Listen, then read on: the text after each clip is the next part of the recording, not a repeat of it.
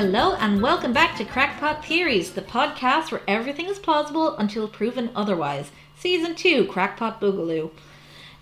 So we are back once again with Scarlet Crypt. Hello, it is I, Scarlet Crypt, Barbie enthusiast and drag queen. And you didn't run away screaming after the last episode. That's it's quite an achievement. Oh no, I'm having a lot of fun. Okay, beautiful. Well, I mean, we'll have to see how you feel at the end of this episode because this one, we're journeying slightly outside of your comfort zone. And when this is a mostly me theory, you never know what's going to happen. I caused my old co-host a lot of nightmares because of things that I told her on the podcast. So you really should brace yourself. I'm ready. Let's go. Okay, excellent. She took a Xanax. We're good to go. Anyway, so our episode is going to be based on a very short-lived toy line and a single cartoon OVA called Charmkins. Now, you've never heard of this. I had heard the name Charmkins, though I never did any research into it. Okay, you're better off, honestly. Very few people have heard of this because it was very, very quickly buried. Now, the reason it came to my attention was a couple of years back, I was very involved with the UK My Little Pony collection community, and I went to UK PonyCon, and somebody there in the sales was selling this DVD that had a couple of episodes of the old My Little Pony Tales episodes. It had the regular My Little Pony and Friends. It had 2 episodes of the Moondreamers and 2 episodes of Gem and the Holograms. And then at the very end, they had Charmkins OVA. And it was one of the weirdest things I had ever watched. And I watch it very often to this day just because it's kind of like the best, worst thing you've ever watched. You know the way people will watch really bad films for fun? Yes. Okay, I totally understand that. Yeah. So it's very like that. It's a bit like The Room of cartoons, although not as obviously bad because you can tell some talent went into making this. But I'm getting slightly ahead of myself. I'm going to just tell you a little bit about what the toy line is and about what our theory is. So there were a line of toys that had this sort of charm bracelet design to them. You got all of these little figurines that were all named after flowers. They'd have like lily blossom, tulip, popcorn, that kind of thing. And you got these little bracelets, little hair clips, and things that you clip them onto. So like a very cheap version of a Pandora bracelet. Okay. Yeah. So the toys themselves, they debuted in 1983. They were discontinued in 1984. Which is an incredibly short timeline for a toy line. I think you'll agree with that, wouldn't you? Yep, and I've seen a few that only last a year, but it kind of adds to the rarity of it.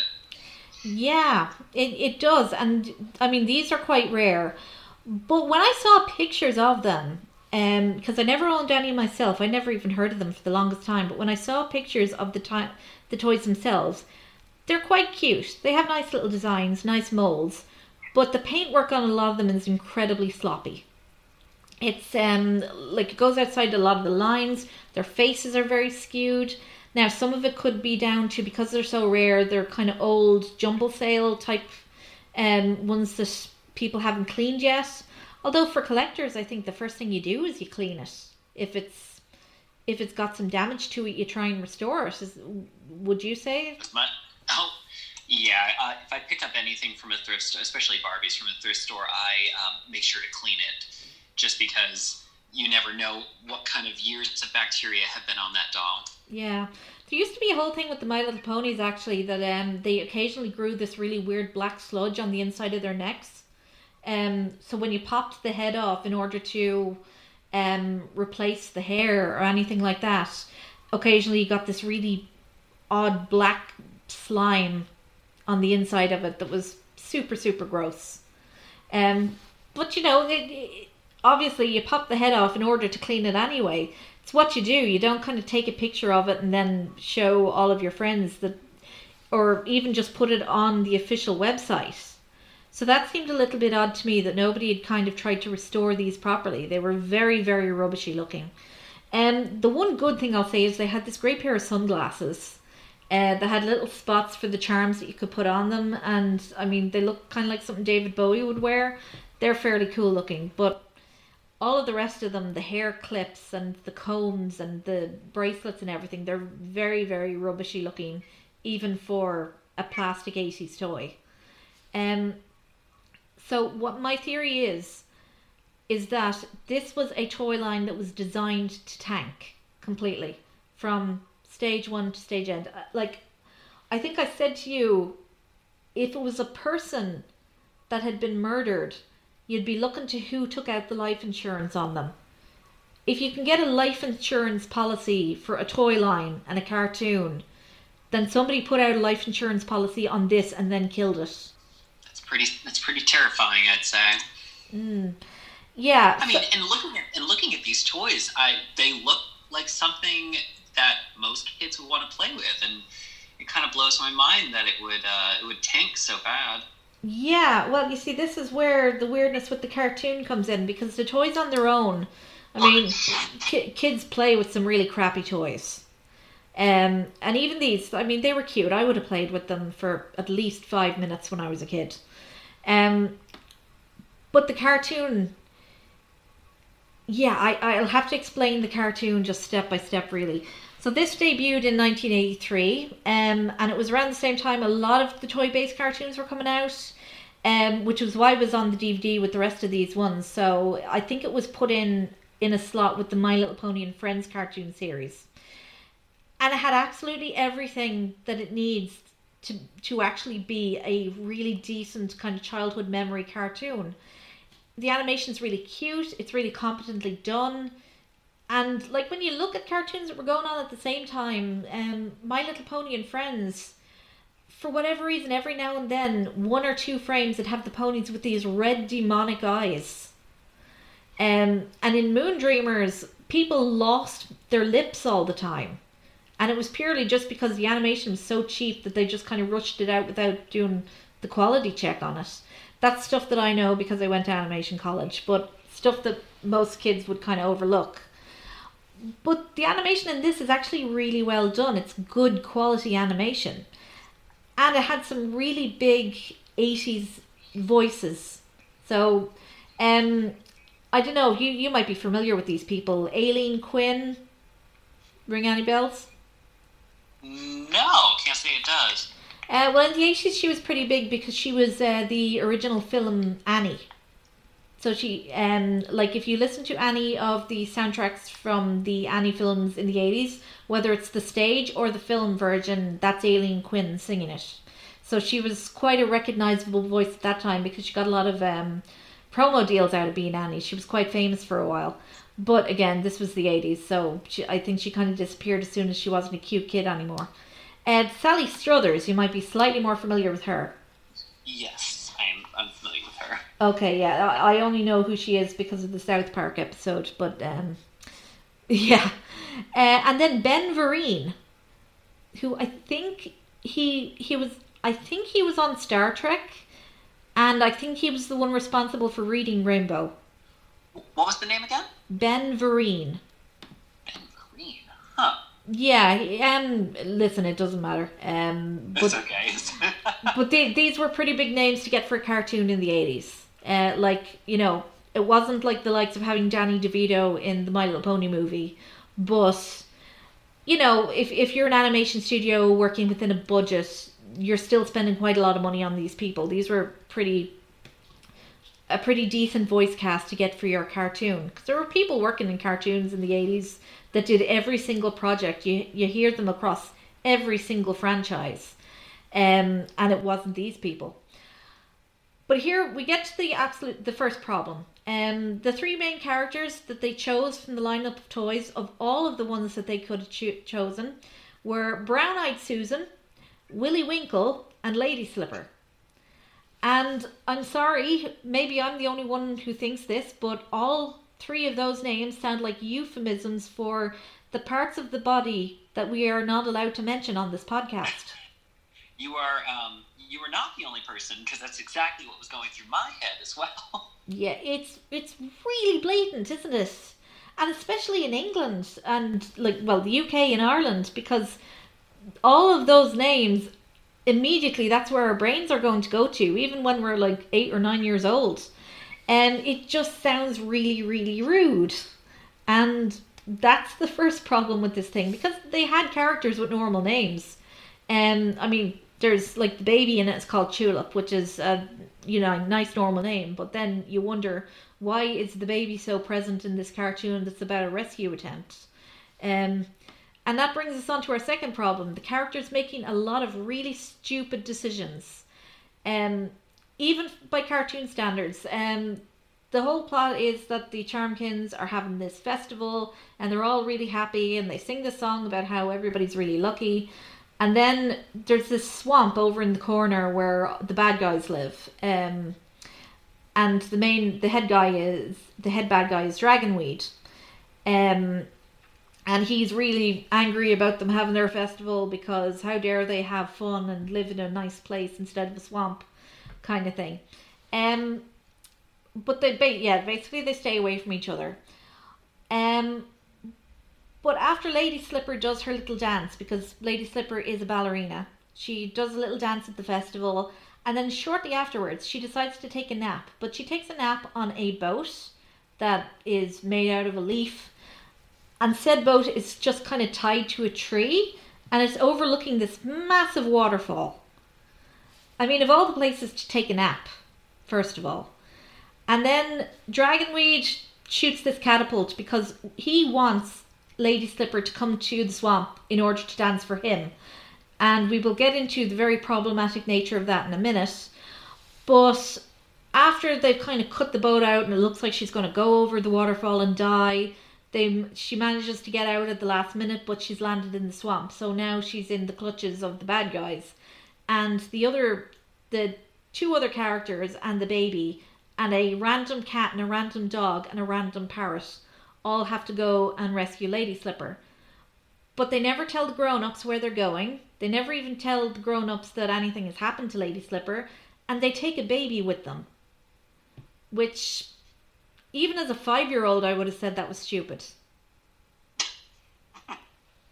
Yeah, are you with me so far? Yep, I'm visualizing this. Yeah, it's quite a trip. I mean, stupid plots aren't really that big a deal, I guess, for 80s cartoons. I think they kind of assume that everybody has a very low IQ who's watching it.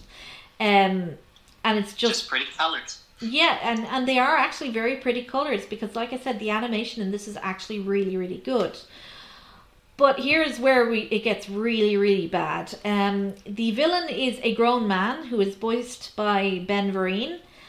And the way he talks about how he wants Lady Slipper to come to the swamp and dance to him very, very heavily implies that he is lusting after Lady Slipper, who is 10 years old at the very most. Nope. That's a big nope from me. Was that the sound of you just trying to get up and leave? Yep, the door is slamming. I'm gone. Bye. No, you see, and it's not even an isolated incident. It's like, when he starts off, he's like, oh, she's gorgeous. What a dancer. I want her to come here and dance for me in the swamp. That's bad enough. And then when he does get her to the swamp, he puts her in a cage. What a creep. It's one of those cartoon cages where the bars are very much big enough that you can get out. That logic. Yeah, and he says, he tells her, I want you to dance for me. And she goes, no, I don't want to dance for you. You're a bad guy. And you want to make the world all bad and horrible. And, she gets on her moral high horse about it, essentially. And refuses to dance for him, even though, that is literally the only thing that he wants her to do. And he, because it's an 80s kids cartoon, he'd probably let her go if she agreed to dance for him. But then, I mean, you have to question, what kind of dance does he actually want her to do? This was a children's show? This was a children's cartoon, yes. All right. Okay. It gets worse. So the other kids are trying to get over and rescue her, and they can't figure out a way to rescue her. And they are hampered by the fact that they decided to bring a baby and no adults with them. And then they get help from this witch called Poison Ivy, who says, I just came here to mess with your heads. I'm not going to help you at all. Bye. And she just kind of bamfs out of there. It's really weird. What she essentially does is she tells them in a very roundabout way, hey, what if you use a disguise? And they do use a disguise to sneak up on the bad guys, but it gets discovered in like 3 seconds. So that whole sequence, which takes about 10 minutes, was completely pointless.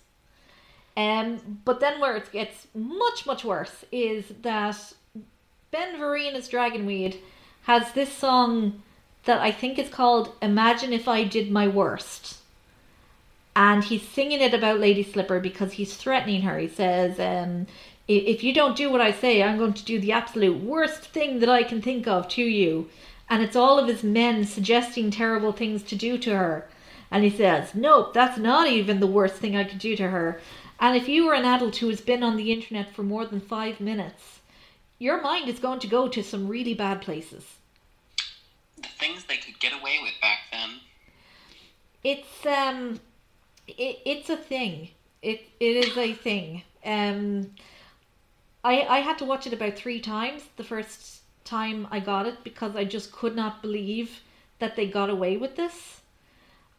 Because it is super creepy. Like, there's loads of shots of him advancing on her with like his hands crooked in claws. Like, he just looks like the biggest anorak wearing creep. It's super, super skeezy. But it's also hard to believe that somebody, you know, considering how labor intensive animation is and all of the work that goes into it, like in a film you can have like little bits and pieces where something has gone wrong and you accidentally left it in the film. With animation it's much harder to do that. If there is a mistake, you're probably going to know that there was a mistake. So the fact that this was greenlit and then not just one person but a whole bunch of people worked on this and said it was A-okay, I have to think it's deliberate because they were trying to kill the franchise. Do you know? They were trying to offend their audience.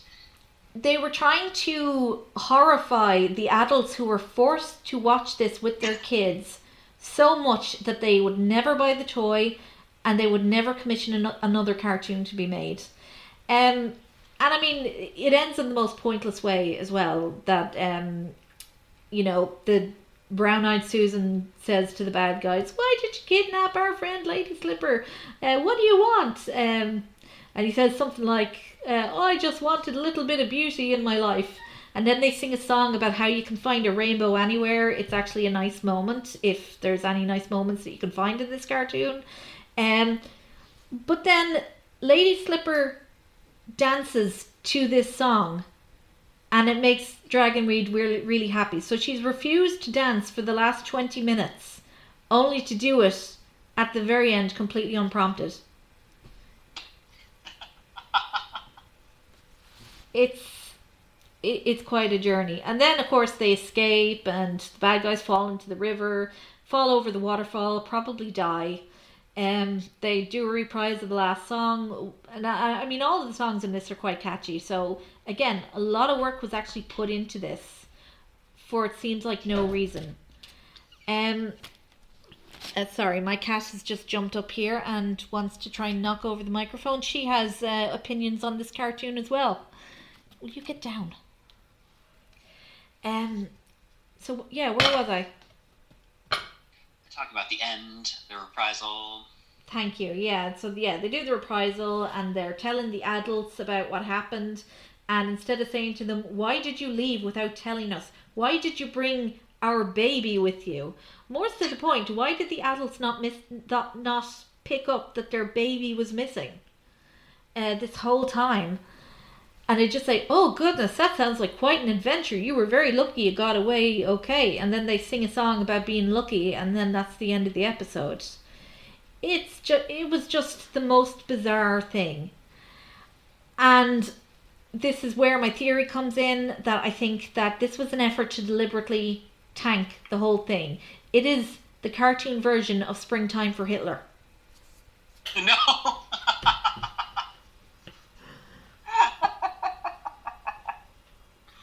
Oh, I'm gonna have to watch this.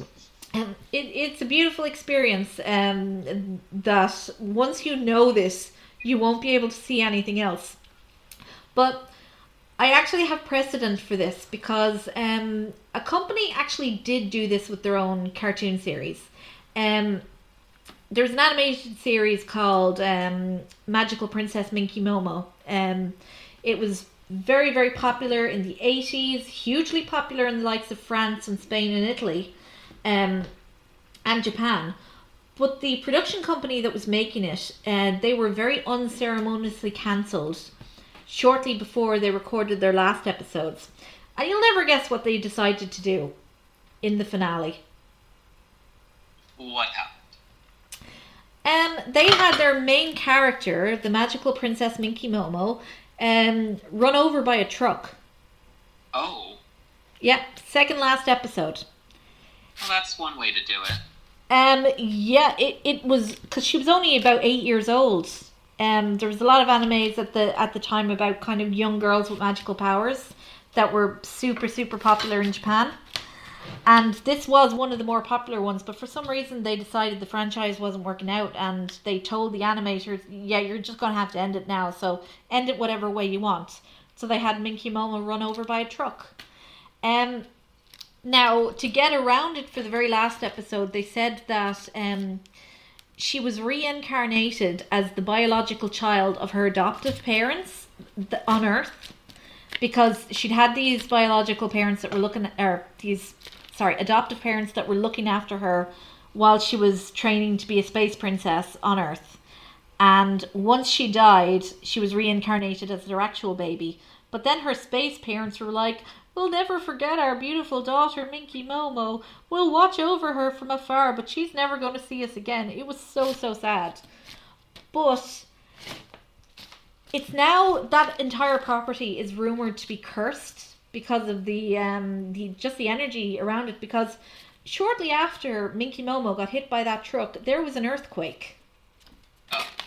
Like, we're talking within minutes of that finale, while all of these kids were still sitting there in open-mouthed shock at the fact that Minky Momo was dead. And then all of a sudden there was an earthquake. But this wasn't even the only time this happened. They actually to make up for the fact that they made Minky Momo get run over by a truck. They made a second season just to follow on from that with the reincarnated Minky Momo. And during the series finale of that, there was a second earthquake that was, actually, it was a really famous one in 1995. It was fairly devastating. So, yeah, Minky Momo has apparently caused 2 earthquakes. It's just that cursed. This is something else I'm going to need to see as well, because I like the visuals, and I'd love to see where this goes. Even though, I mean, the ending's already sort of been spoiled for me. I'd love to see it leading up to that. Well, you know, it's the most out of nowhere thing ever, really, because, I mean, up until that, it kind of follows along the same lines of a lot of animes that were coming out at that time. Studio Pierrot were doing a whole bunch of them. They did Magical Princess Pastel Yumi, Creamy Mami, Magical Emmy. They're all basically the same series, really. Is 8-year-old girl has magical powers, becomes older girl in order to do things, and they were very nicey, not much happened in them. And Minky Momo was kind of a rival studio's version of doing the same thing. And just after a while, I think the whole format got very stale, and that's why Minky Momo itself was cancelled. So the series itself isn't very exciting, but it is so notorious because of that ending. It just came out of absolutely nowhere. And it's all because the production company behind it just decided to tank it in the worst way possible.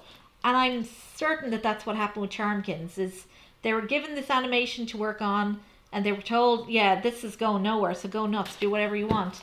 And they just decided to make it the most disturbing thing, the most disturbing toy tie-in product that they could possibly have made. Yeah, And now everyone would associate those toys with being uncomfortable. Yeah, very, very especially if you saw the animation and then looked at your children's toys and then questioned everything about them. Yeah. I mean, I suppose they probably got away with it because, I mean, I always have a policy of if there's kids watching something in my house, I have to watch it with them, and I have to interact with them while they're doing it, because I always think it's kind of like a nice bonding activity. But I know that a lot of parents just kind of put their kids in front of the TV and then put on the video or the DVD or whatever it was they were playing, and just kind of went away and did their own thing. So I think this, like, I'm sure that there are kids out there that said this was their favorite childhood film, but now looking back on it as an adult, why was this made? How was this made? How was any of this approved? I feel like they were able to get away with a lot of things back then, without a lot of people flagging it down at each moment that someone was checking this for quality. Yeah. Everybody probably was just like, yeah, it looks good to me. Or they were trying to rush it out so quickly that they didn't quite care about what the storyline was. And I suppose as well as that, I mean, there's very few children working in the field of animation.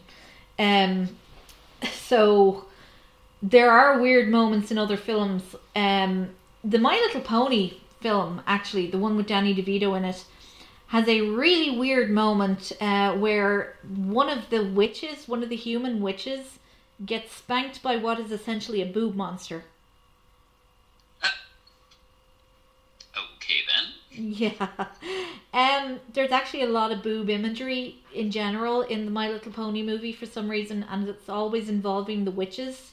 Like their ship that they're sailing on, there's a whole subplot with Ponyland getting destroyed by this big purple expanse of goop called the Smooths, and the witches are sailing this boat on the Smooths and singing a song about how the pony's home has been destroyed. They're fairly gleeful about it, but the ship itself, like the sails, are shaped like a massive set of boobs and a massive arse. Oh. Yeah, it's very, very weird. But I had vivid memories growing up about that spanking scene. There was something really, it struck me as very odd about that whole scene. You know? And then when you got older, you realized, oh, that wasn't right. Yeah, now, luckily it didn't, like, awaken anything in me. You know the way... Well, you know the way, like, people will say about, like, cartoons that they watched years and years ago, and they're like, yeah, I'm a furry now, kind of thing. It never went that far, but when I was watching it as a kid, I always used to fast forward past that part because it made me really weirdly uncomfortable. See, this is good media that I'm just going to have to watch. And I don't mean good as in, like, good quality. I mean, it's just something I'm going to have to watch just to say that I have seen it now. Oh, so you have, like, a little notebook of things that you have to watch now. I mean, I'm full of recommendations. I've seen some shit, man. I really have. I've seen some... actually, in the next couple of episodes, we're going to be doing a thing on extreme horror films. Which is the exact opposite of what I'm discussing with you now. So I don't know, maybe the fact that I watched these things when I was little prompted me to get into extreme horror as an adult. I don't know. Maybe that's what it awakened in me. Same here, although I think I was too young. Not really, but I was very young when my parents started letting me watch, like, pretty extreme horror movies. But it really has shaped me into the person I am today, so... But you know, I do think that people who are into that kind of thing are actually really lovely people in real life, because it's the horror part that actually kind of purges the evil in them almost, and just makes them very empathetic people when they're dealing with people in day-to-day life. There's a whole psychological correlation there, which is an entire different episode of this podcast probably, but going back to weird stuff in children's media, I mean, there was also that whole thing with even lately, animators are still doing this and causing a whole generation of kids to just kind of look back on what they used to watch as a kid and go, how the hell did they manage to put this on TV? There was that whole thing about Totally Spies, that like almost every single episode is somebody's fetish. Are you okay? I have not heard this theory. Seriously, oh my god. I mean, every single fetish. Oh wait, yes I have. Yes, you have. Yes, of course, yeah. Cause yes, I have, because I do watch. I watch a YouTuber who talks about animation. Saberspark? Animation that would go through my childhood, and I didn't watch this show. It was on, but I do remember his theory about how, because I feel like there was an episode where one of the girls, like they were turning into like animals, and that's sort of like how somebody would kind of get into the whole furry situation. It's like someone could blame Totally Spies for that. Yeah, completely. I mean, that's just one thing. There was also the whole inflation thing. Yes. Okay, that was the other part too. Yeah. I mean, there's probably stuff about feet in there. There's there's stuff about them growing to gigantic sizes and then shrinking down to miniature sizes. It's just like it's either that the person who was running this show has a lot of stuff that he's into, or he was getting paid to do this on the side. You know, this was a side hustle. Because I have heard from kind of artist friends of mine that, catering to certain kinks in your art is actually really lucrative, and people will pay a lot of money for it. So I'm just kind of wondering, one person couldn't possibly be into every single one of these things. Somebody had to have been paying him. And just to see it, oh gosh, come to fruition. That is a thing. That's dark. It is pretty dark, yeah. And I mean, then there's also the whole, there's a scene in Roger Rabbit when Jessica Rabbit actually flashes the camera. Yes, I do remember that, when she's in the car. Yep, for a split second. And, I'm sure there's a lot of videotapes out there that have been wound down to the absolute limit. Just to get that on perfect pause. Exactly.